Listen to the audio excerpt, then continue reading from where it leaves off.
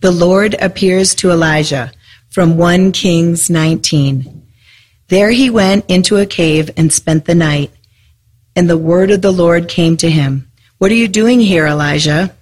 He replied, I have been very zealous for the Lord God Almighty.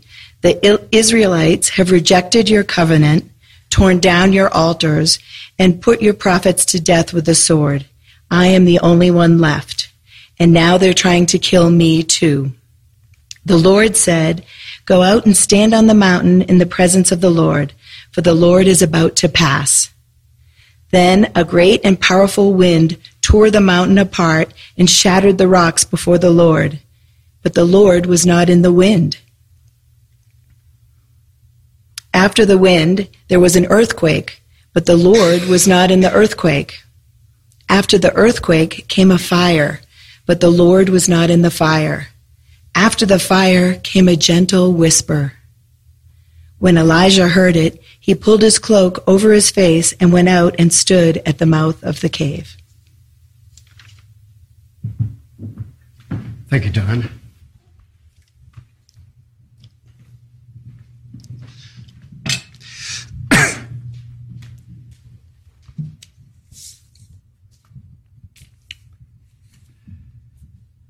Well, last week in Advent Sunday, we had our ritual, those who were there. We looked at the idea of darkness or the fears in our heart.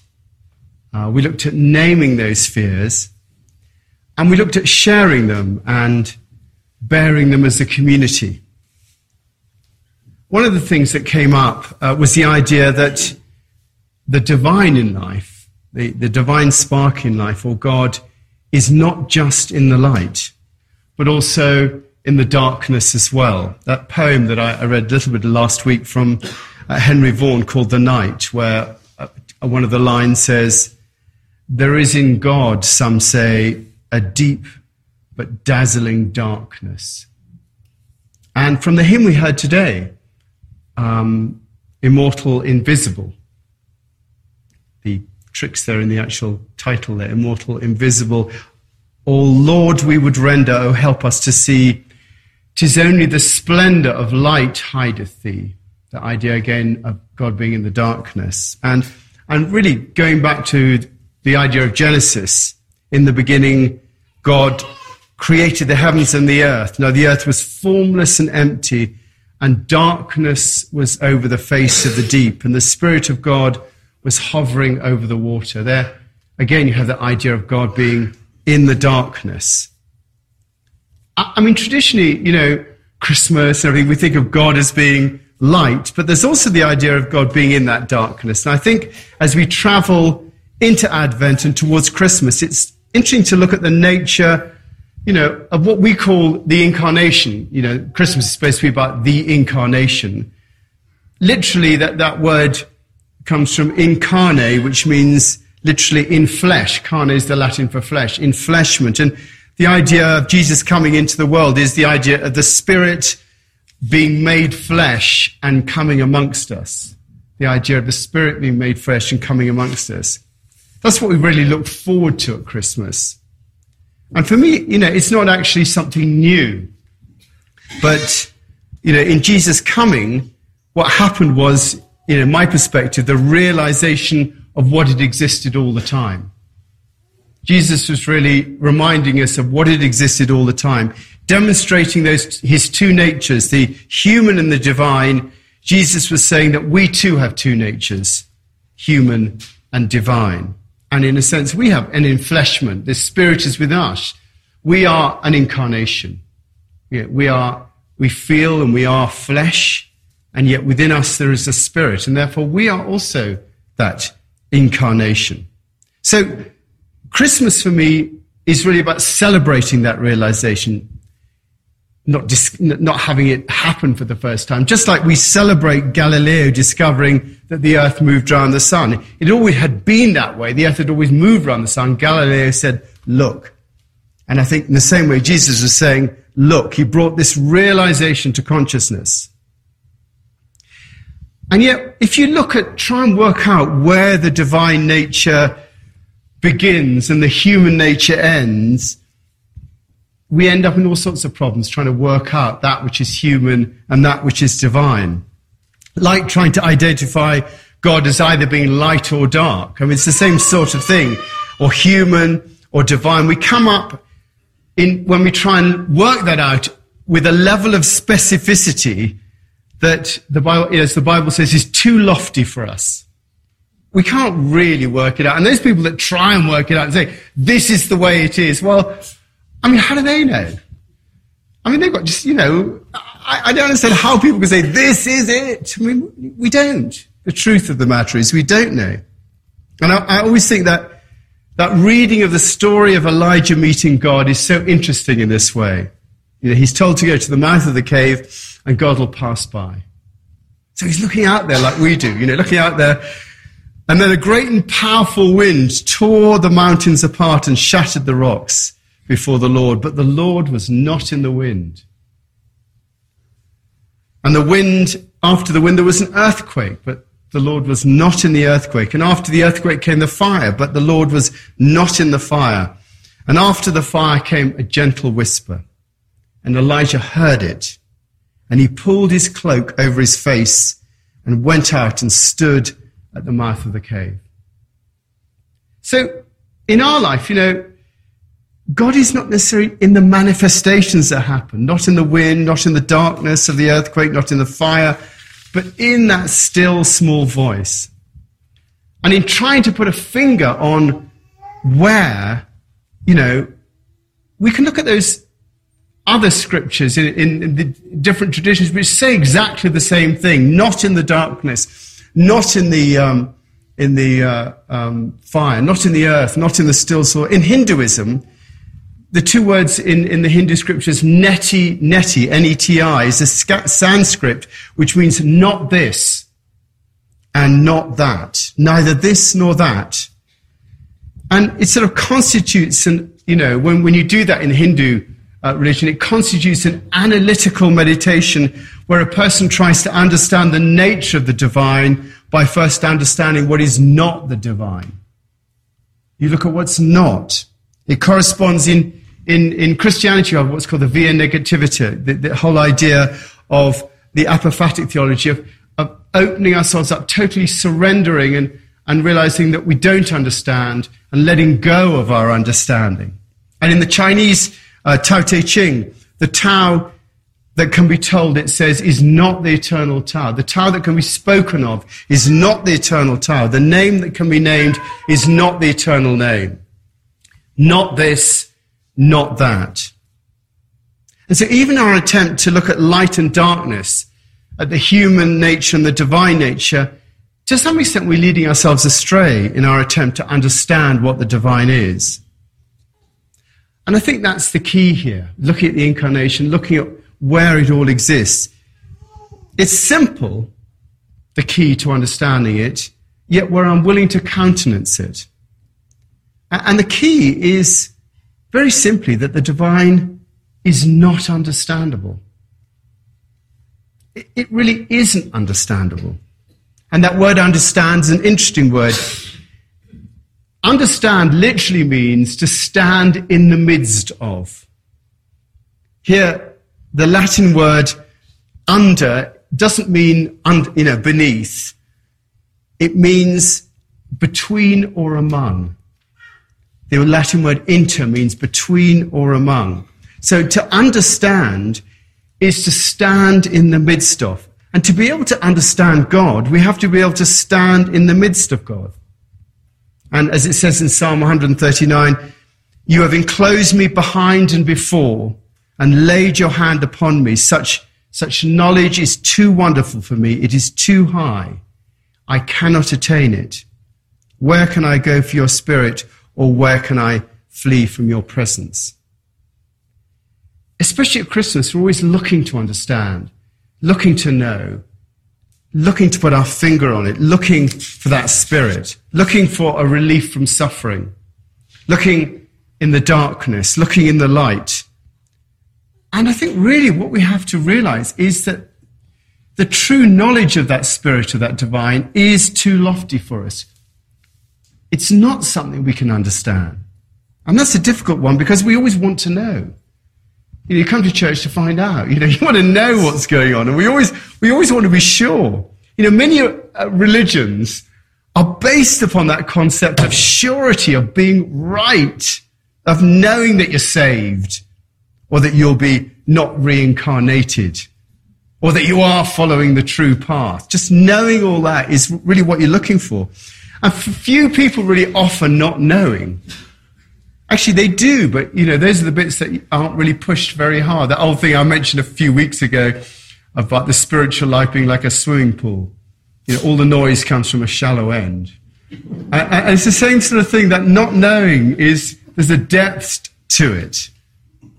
There's the cloud of unknowing in Christianity, which is really saying, look, don't know. The idea of actually in other religions, but it's not popular because we want to know. So, if the truth is, even at Christmas, that we can't know, if we're unable to stand in the midst of the divine, the key question then is, what can we know? Why are we bothering? What is it that we can be sure of? And I think that's the point that we have to withdraw into ourselves. We have to netty, to not this, not that. Not look out and try and name something and become aligned to it. Because if we aligned ourselves to something, we'd be aligning ourselves to something that's not this and not that. We can't actually align ourselves to something out there. And so, really, the journey has to be a journey within. It has to be a journey inside. To cultivate, the journey has to be one of cultivating a space where the fullness of all we are can dwell within that space, because we're giving room for that space to be born, that space for the divine to be born within us. That's what we have to do. That's the legend of Mary, the mother of Jesus. That's the whole story, is the space within her. In the 6 months, God sent the angel Gabriel to a virgin. You will conceive and give birth to a son, and you will call him Jesus. How will this be? Mary asked quite naturally, since I'm a virgin. And the angel answered, the Holy Spirit will come upon you, and the power of the Most High will overshadow you. Not much information, but, you say, right, it's going to happen. And Mary answered, I am the Lord's servant. May your word to me be fulfilled. And then the angel left her. Now that statement is fundamentally a statement of humility. I am the Lord's servant. May your word come to me and be fulfilled. The legend is that through her humility, Mary created a space that enabled the Spirit to enter into her. And as a result, the child of God was born. That's how the legend works. And we have to create, that is a message in Christmas. We have to create that same space within us. A space that's unadulterated by world news, by family crises, by the demands and pressures that are on us, by our worries, by our hopes and fears. It has to be unadulterated by all of that. Within us, we do have the possibility of creating that pure space. That not this and not that. And it's out of that that we can truly live. Mary has that wonderful statement, which is in church circle called the Magnificat, that explains what happens to you when you create that space. When you do go in and create that space, she describes it. She says, my soul glorifies the Lord, and my spirit rejoices in God. For he has been mindful of the humble state of his servant, and from now on all generations will call me blessed. For the Mighty One has done great things for me. Holy is his name. His mercy extends to all who fear him from generation to generation. He has performed mighty deeds with his arms. He has brought down the rulers from their thrones. He has filled the hungry with good things and has sent the rich away empty. He has helped his servant remembering to be faithful to Abraham and his descendants. Now that promise is a promise to us as well, if we can open our hearts and create that purity of space within us. And in the creation of that space, we are really making ourselves ready for Christmas, which is what Advent's about. We are making ourselves ready. We are preparing for Christmas. We are in Advent. Latin, advenire, the coming to, the arrival. We create a space within ourselves for the arrival. And that space, if we create it, contains both light and darkness. It contains both the divine nature and the human nature. So the question is, how do you create that space within you?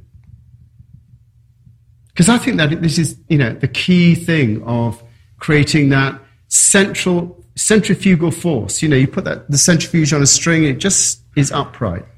And the creation of the space within you is like creating a centrifugal force within you that actually gives you that calm that you need as all the stuff is going around you. Families, crisis, politics. That is the centering aspect of it. You have to go in to do that. You have to be prepared to stop, and you have to be prepared to use a practice. To allow the earthquake, wind and fire to swirl around us and still to go within. To use a daily meditation practice or a centering prayer or a quiet time to say those words, I am the Lord's servant, may your word be fulfilled in me. And to have that place of humility. I always bang about Meister Eckhart's 3 statements, that place is created by going to a space where you realize that you want for nothing, spiritually. You may want a car or whatever it is, but spiritually you are wanting for nothing. And therefore there's nothing to will. There's nothing you have to make happen. And in that wanting nothing and willing nothing, if you can also know nothing, not wanting to find out what's going on, but just be in a place of knowing nothing, that is the place where you create that space. Wanting for nothing, willing nothing, knowing nothing. Just being present, just being there. It's a complete openness to being affected by that which we acknowledge that we don't understand. That is how you contact it. You acknowledge you don't understand it. We do not stand in the midst of it because the knowledge is too lofty. Instead, we create the space. If we can manifest it from within, then that space is our home. It becomes our home. It becomes the place where we go to. A home is a dwelling place, a house or an abode. Within that, having that as our home, we can withstand anything. We can withstand earthquake, wind and fire, if that place is our home. And yet most of us rush around trying to stop the earthquakes, get out of the wind and put out the fire. We spend our lives trying to do that in our lives. And we end up chasing our tails. Because in reality, it is netty, not this, not that. We're not chasing the essence of life. We're chasing the phantoms that swirl around us all the time. To truly connect, to hear that still small voice, which, let's face it, is really what we all want to hear. That's all we really want. If we were able to put up our hands and say, yeah, I can hear that still. What else would you want apart from hearing that still small voice? We sort of almost discount it and say, oh, well, no, that's not going to happen to me. But if you can really go within, create and abide in a home that's made of the essence of life, the womb of creativity that will give birth to the divine within us. And his name shall be great, and he shall be called the child of the Most High. As it says in that famous reading, and this really is the reading, this is why this is the reading of Christmas. The people walking in darkness have seen a great light. On those living in the land of the shadow of death, a light has dawned. For unto us, that space, a child is born. Unto us a son is given within us. And the government will be on his shoulders, and he will be called Wonderful Counselor, Mighty God, Everlasting Father, Prince of Peace. It's within us. Of the increase of his government and peace, there will be no end. He will reign on David's throne and over his kingdom, establishing and upholding it with justice and righteousness from this time and forever. The zeal of the Lord Almighty will accomplish this. That is the meaning of that. It is the creation of that within us. That's the promise that's to us all in our troubled times. And it's incumbent upon us to create and build that child within us by creating that space, our home that's within us. And just to finish, a wonderful quote from Meister Eckhart, who lived in the 14th century.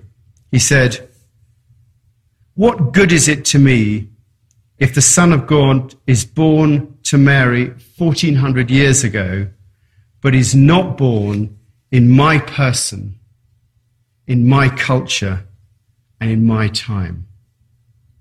That's our role, to have that born within us, for us to become the incarnation and to become that center of peace. That's our contribution that we make to the world.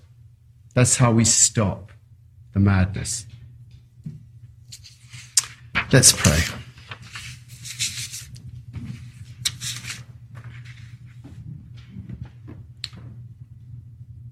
So, Lord, we do pray for all those areas where there is earthquake, wind, and fire.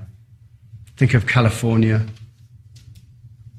Think of the earthquakes going on in the Middle East, Iran, Russia, Chechnya, Iraq, Afghanistan. There's people in prison, in hospitals, earthquakes going around there. And we pray for our own community here, particularly pray for our visitors, our guests every night now who haven't got homes, who are living downstairs in the gallery in the new night shelter that we're running at the moment. Just pray for all those coming, average of about 12 people so far. Lord, you know who they are. We pray a blessing upon them. Pray for our town. Pray for the economy of the town, for the winter economy, those who are visiting. Pray for the valley, those who are in fear and difficulty through their status. May we be that center of light and peace to those around us. We pray for those of us in our community who are suffering at the moment. We pray for Tricia Nichols, who's not well at the moment, Tricia Hill, Ivan Kassar, who's got a very bad back that needs an operation. Pray for Royal Edwin, Will Welsh, Barbara Orcutt, Tegan Sullivan, Mary Brewster, Soleil, Lee Bouguet, particularly praying for Lee Strickland at the moment. Pray for Betty van der Veer, who's not well. Gary Daniel, family of Brock Jones, brother of our new bookkeeper Terry, who passed away recently, and the family of Joanne Rabowski, who died recently.